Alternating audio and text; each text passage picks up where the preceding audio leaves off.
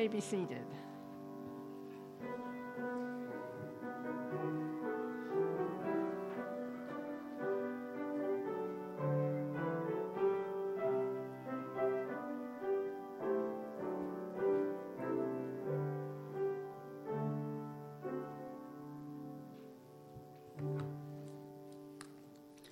Good morning.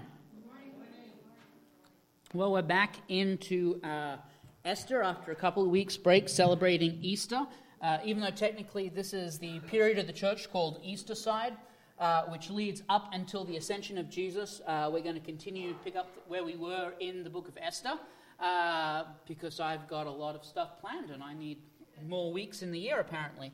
To catch you up where we've been in the last few weeks of Esther, what we've looked at is that Jesus is a greater king. Jesus has a greater way. Jesus is a greater bride. Jesus died a greater death. And then 2 weeks ago, we looked at Jesus is a greater mediator. What we ended with a couple of weeks ago was the conversation between Mordecai and Esther. Mordecai has heard this announcement, this proclamation that has gone out throughout the lands. Every Jew is going to die.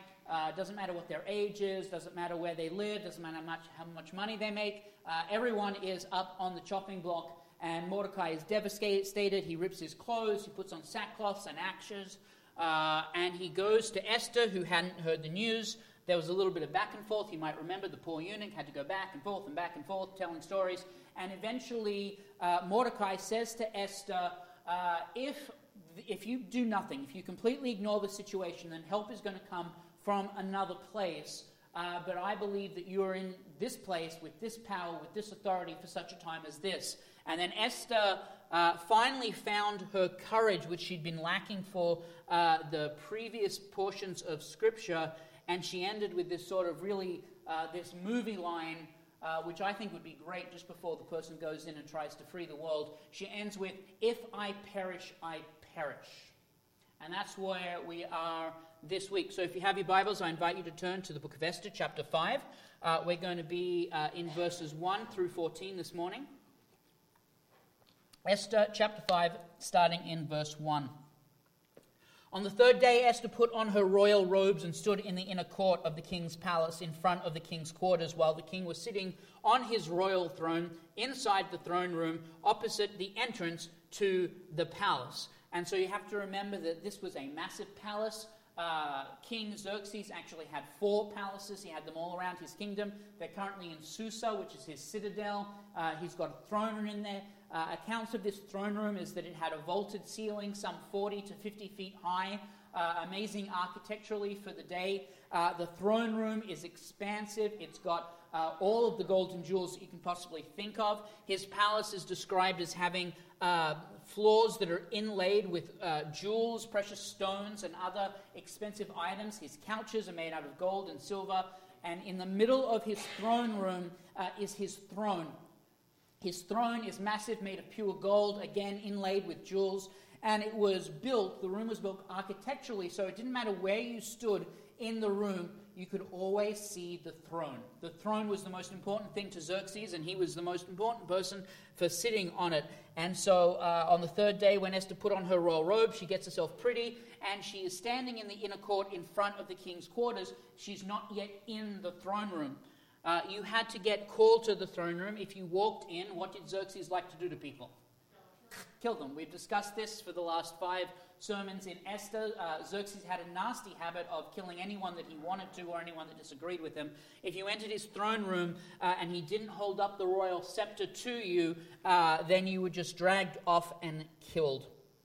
Verse 2, and then the king saw Queen Esther standing in the court. She won favor in his sight and held out to Esther the golden scepter that was in his hand. Then Esther approached and touched the tip of the scepter.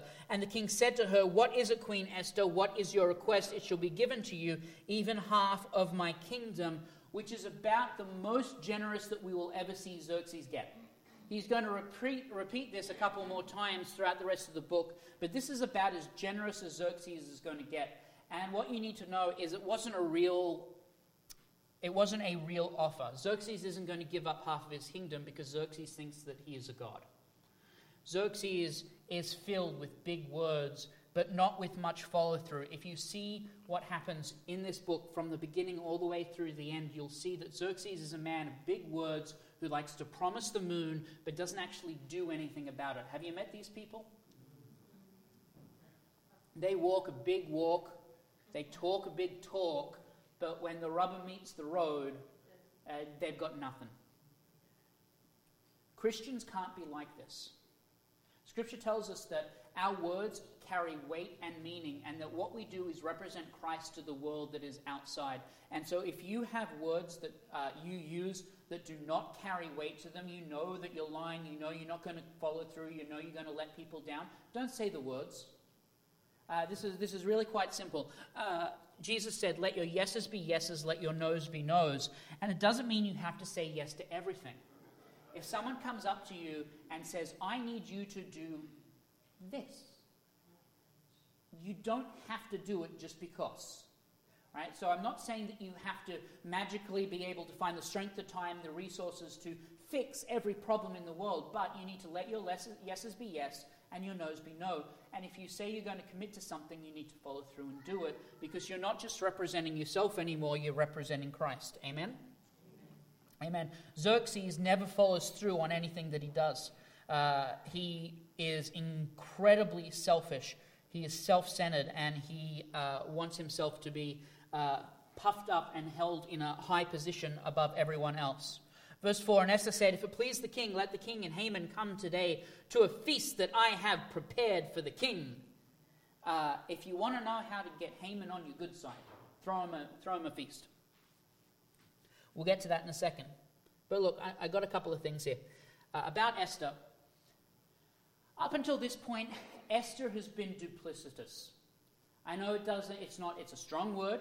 I'm getting there, don't worry. We'll get to her redemption in this chapter.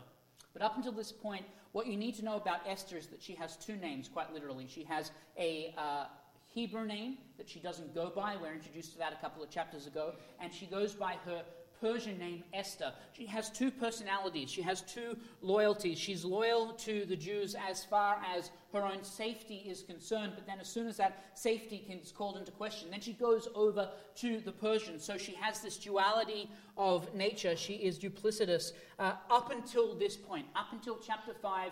At the end of chapter 4, her character changes, and she does the whole, if I perish, then I perish. Let's get this show on the road. Let's just get it done. She goes into the king's court. She touches the scepter. She says, I want to throw a party for you. So it's at this point where she finds her courage. She has a dual identity. That's why I think that she has two names in this book. I really do. I think it's a literary technique that is given so that we can see that she has two identities. She has a conflicted identity, and what I have to ask you is a difficult question, I know for some, but how many of you like that? You have dual identities. Sometimes you're a Christian, sometimes you're not to the public. Sometimes you're holy, sometimes you're not. Sometimes you're living for God, sometimes you're not. Sometimes you're being generous, sometimes you're not. Sometimes you're living for the glory of God, and sometimes you're not. Do you have a conflicted identity?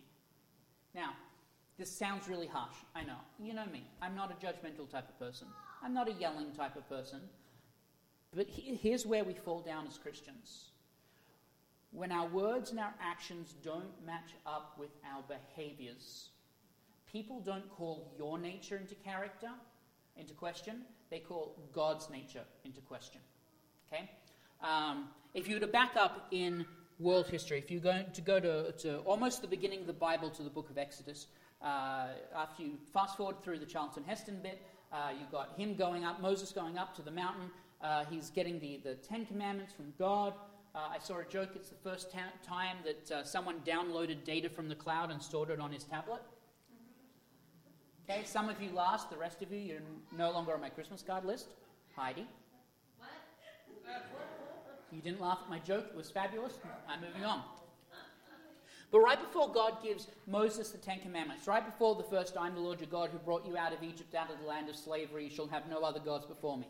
Right before that line, in the previous chapter, which is a continuation of the story, God says to Moses, to the Israelites, I want you to be my special people. I want you to be my people. I want you to be my guys. I want you to represent me. I want you to go out into the world. I want you to tell people about me. I want you to show people how to live. I want you to show people how to worship me properly. I want you to be my guys.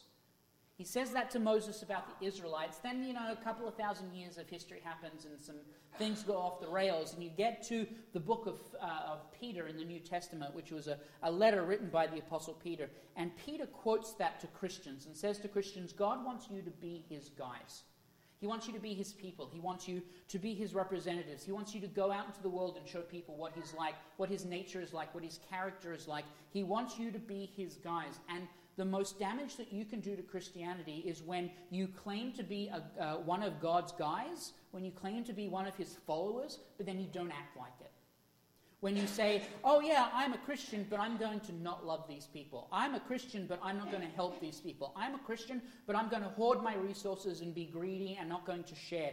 I'm a Christian, but I'm not going to fellowship properly with people. I'm not going to pray for people. I'm instead going to sit at the back of the church and gossip about people. When you claim to be a Christian, you are claiming to be a representative of God, and you don't do damage to your own character and reputation. You do damage to God's. If you were to take a survey of non-Christians throughout this country particularly, Europe in general, and you were to ask people who are not Christian to describe Christians, not Christianity, but Christians in one word, the word that comes back is hypocritical. That is the word that is used most of all to describe Christians by non-Christians. And it's because people see us saying one thing but doing another. Esther has been in that conflicted identity stage. She has been in that duality of character and nature stage. She has followed God as far as it's not going to do her physical harm or cause her discomfort. She had to follow the dietary laws. She doesn't. She had to follow the purity laws. She doesn't. She has to follow the Torah. She doesn't. She has to pray a certain amount of times a day. She doesn't. All of the things that she's supposed to do, she doesn't when it becomes inconvenient for her. But so up to this point, she's living these two lives. But things are coming together for Esther. Things come together for us as well when we finally realize that we need to let go of who we are and who we want to be and let God shape us and mold us into who he wants us to be, which is his representatives to the world. Amen? Okay, we're moving on. Verse 5, Then the king said, Bring Haman quickly, so that we might do as Esther had asked. Something you'll notice about the king is he never misses an opportunity for him to get puffed up. He never misses an opportunity for someone to be like, Oh, king, let me worship you a little bit. He never misses those opportunities. So he says, Bring Haman quickly, so that we may do as Esther has asked. So the king and Haman came to the feast that Esther had prepared. And as they were drinking wine after the feast, so they'd eaten the feast, it was good, everyone was having fun, they were drinking wine afterwards, the king said to Esther again, What is your wish? It shall be granted you. And what is your request? Even to half of my kingdom, it shall be fulfilled. And then Esther answered, My wish and my request is... Cliffhanger. If I have found favor in your sight, if this has been a good meal, the bacon has been crisp, the steak has been medium rare, the beans have been sautéed perfectly, green beans, not baked beans. Sorry, one of my favorite meals is green beans and bacon, like chopped up bacon, green beans sautéed together. It's fantastic as a side. If I have found favor in the sight of the king, and it pleases the king to grant my wish and fulfill my request, let the king and Haman come to the feast that I will prepare for them, and tomorrow I will do as the king has said. You have liked this, we're going to do it again tomorrow night. If you think this has been good, wait until you see the menu for tomorrow night. If you think that this steak was great, tomorrow night it's going to be New York strip. Like tonight, this was Costco meat. Now next week we're going straight organic to the farm. She says, I'm going to do something greater than we did tonight. Come on down. And Haman went out that day joyful and glad of heart. He went out joyful and glad of heart. But when Haman saw Mordecai in the king's gate, that he neither rose nor trembled before him, he was filled with wrath against Mordecai. All right. Haman's a fascinating character if you study him. Now, the backstory, we've gone over this before. I feel like I need to mention again. Haman is from a certain tribe and people who absolutely, since they've known about them, have hated the Jews. The Jewish people, when they came into the land of Canaan, displaced other nations. Haman's tribe was one of those people, and they've hated each other ever since. We're talking hundreds of years of hate going back and forth, back and forth.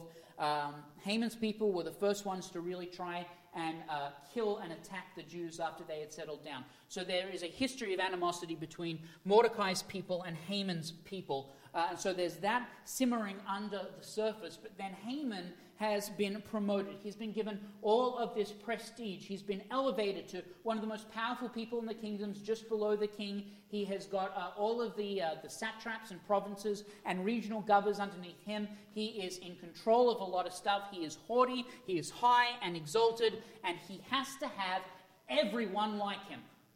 Do you know these people, when 99 things go right, they don't focus on the fact that 99 things go right, but there's that one thing. There's that one thing that breaks down, and they focus on that. They can't celebrate the 99. What does Haman have to worry about? He's the second most powerful man in a kingdom that is the same size as the continental United States, geographically. He is the most important public servant underneath the king who thinks himself to be a god. And Haman, everything is going right for him. He's got his power, his prestige, his position, and he sees this one guy sitting by the gate who, because of their ethnic history, says, "I'm not going to stand up or bow to you because I can't.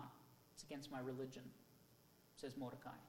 And it makes Haman furious.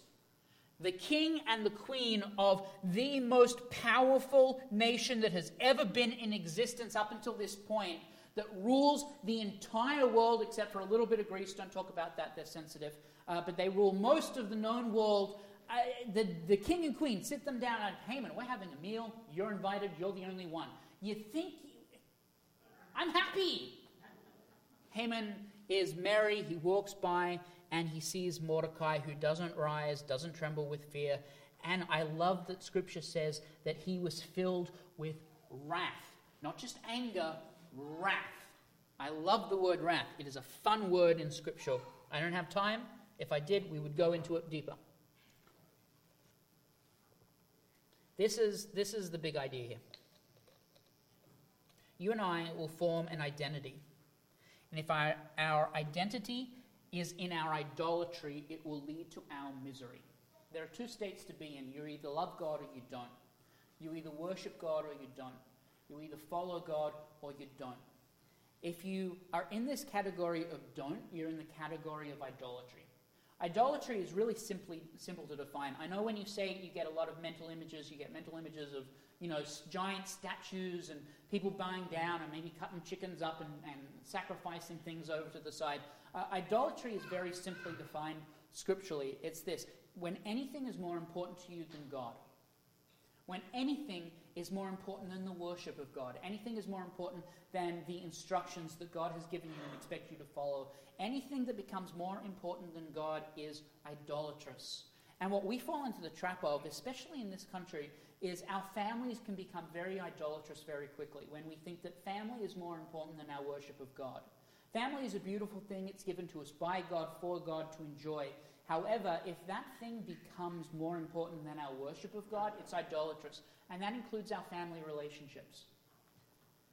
And a lot of people have difficulty with that, and I understand, but in the same token, Scripture is very clear that anything that comes in front of our worship of God is idolatrous.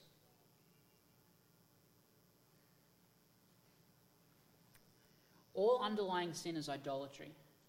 And I've said this before. This isn't my quote. I can't even remember who first said this now. This isn't my quote, but it's something that I love.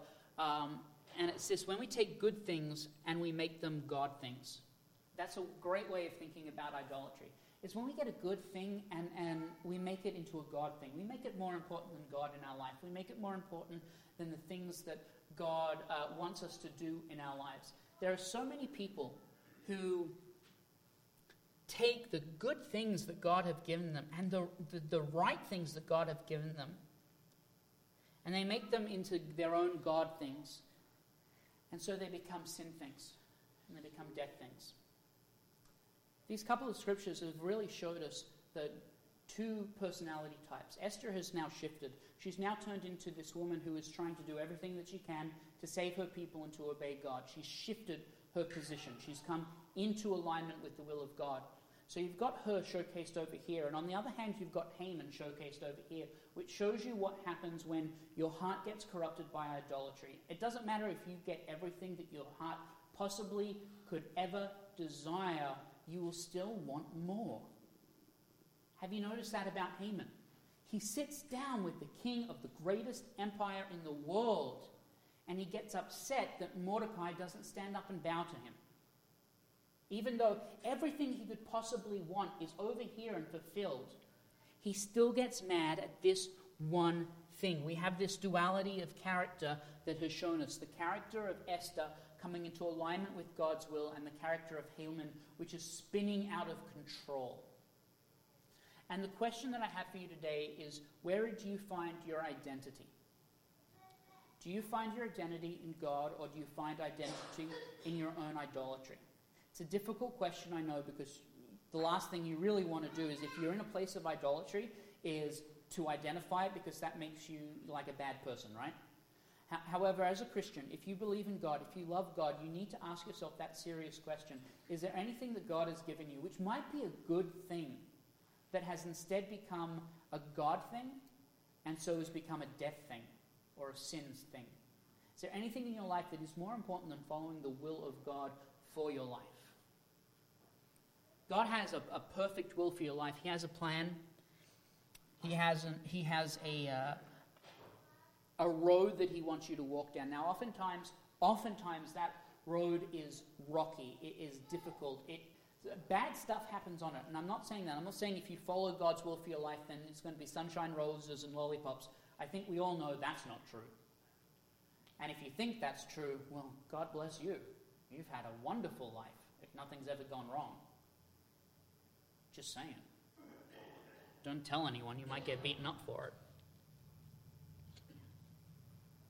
But that's the decision everyone has to make. I think we have to make it on a daily basis. Are we following God, or are we following ourselves? Are we worshipping God, or are we worshipping something else? What is it for you?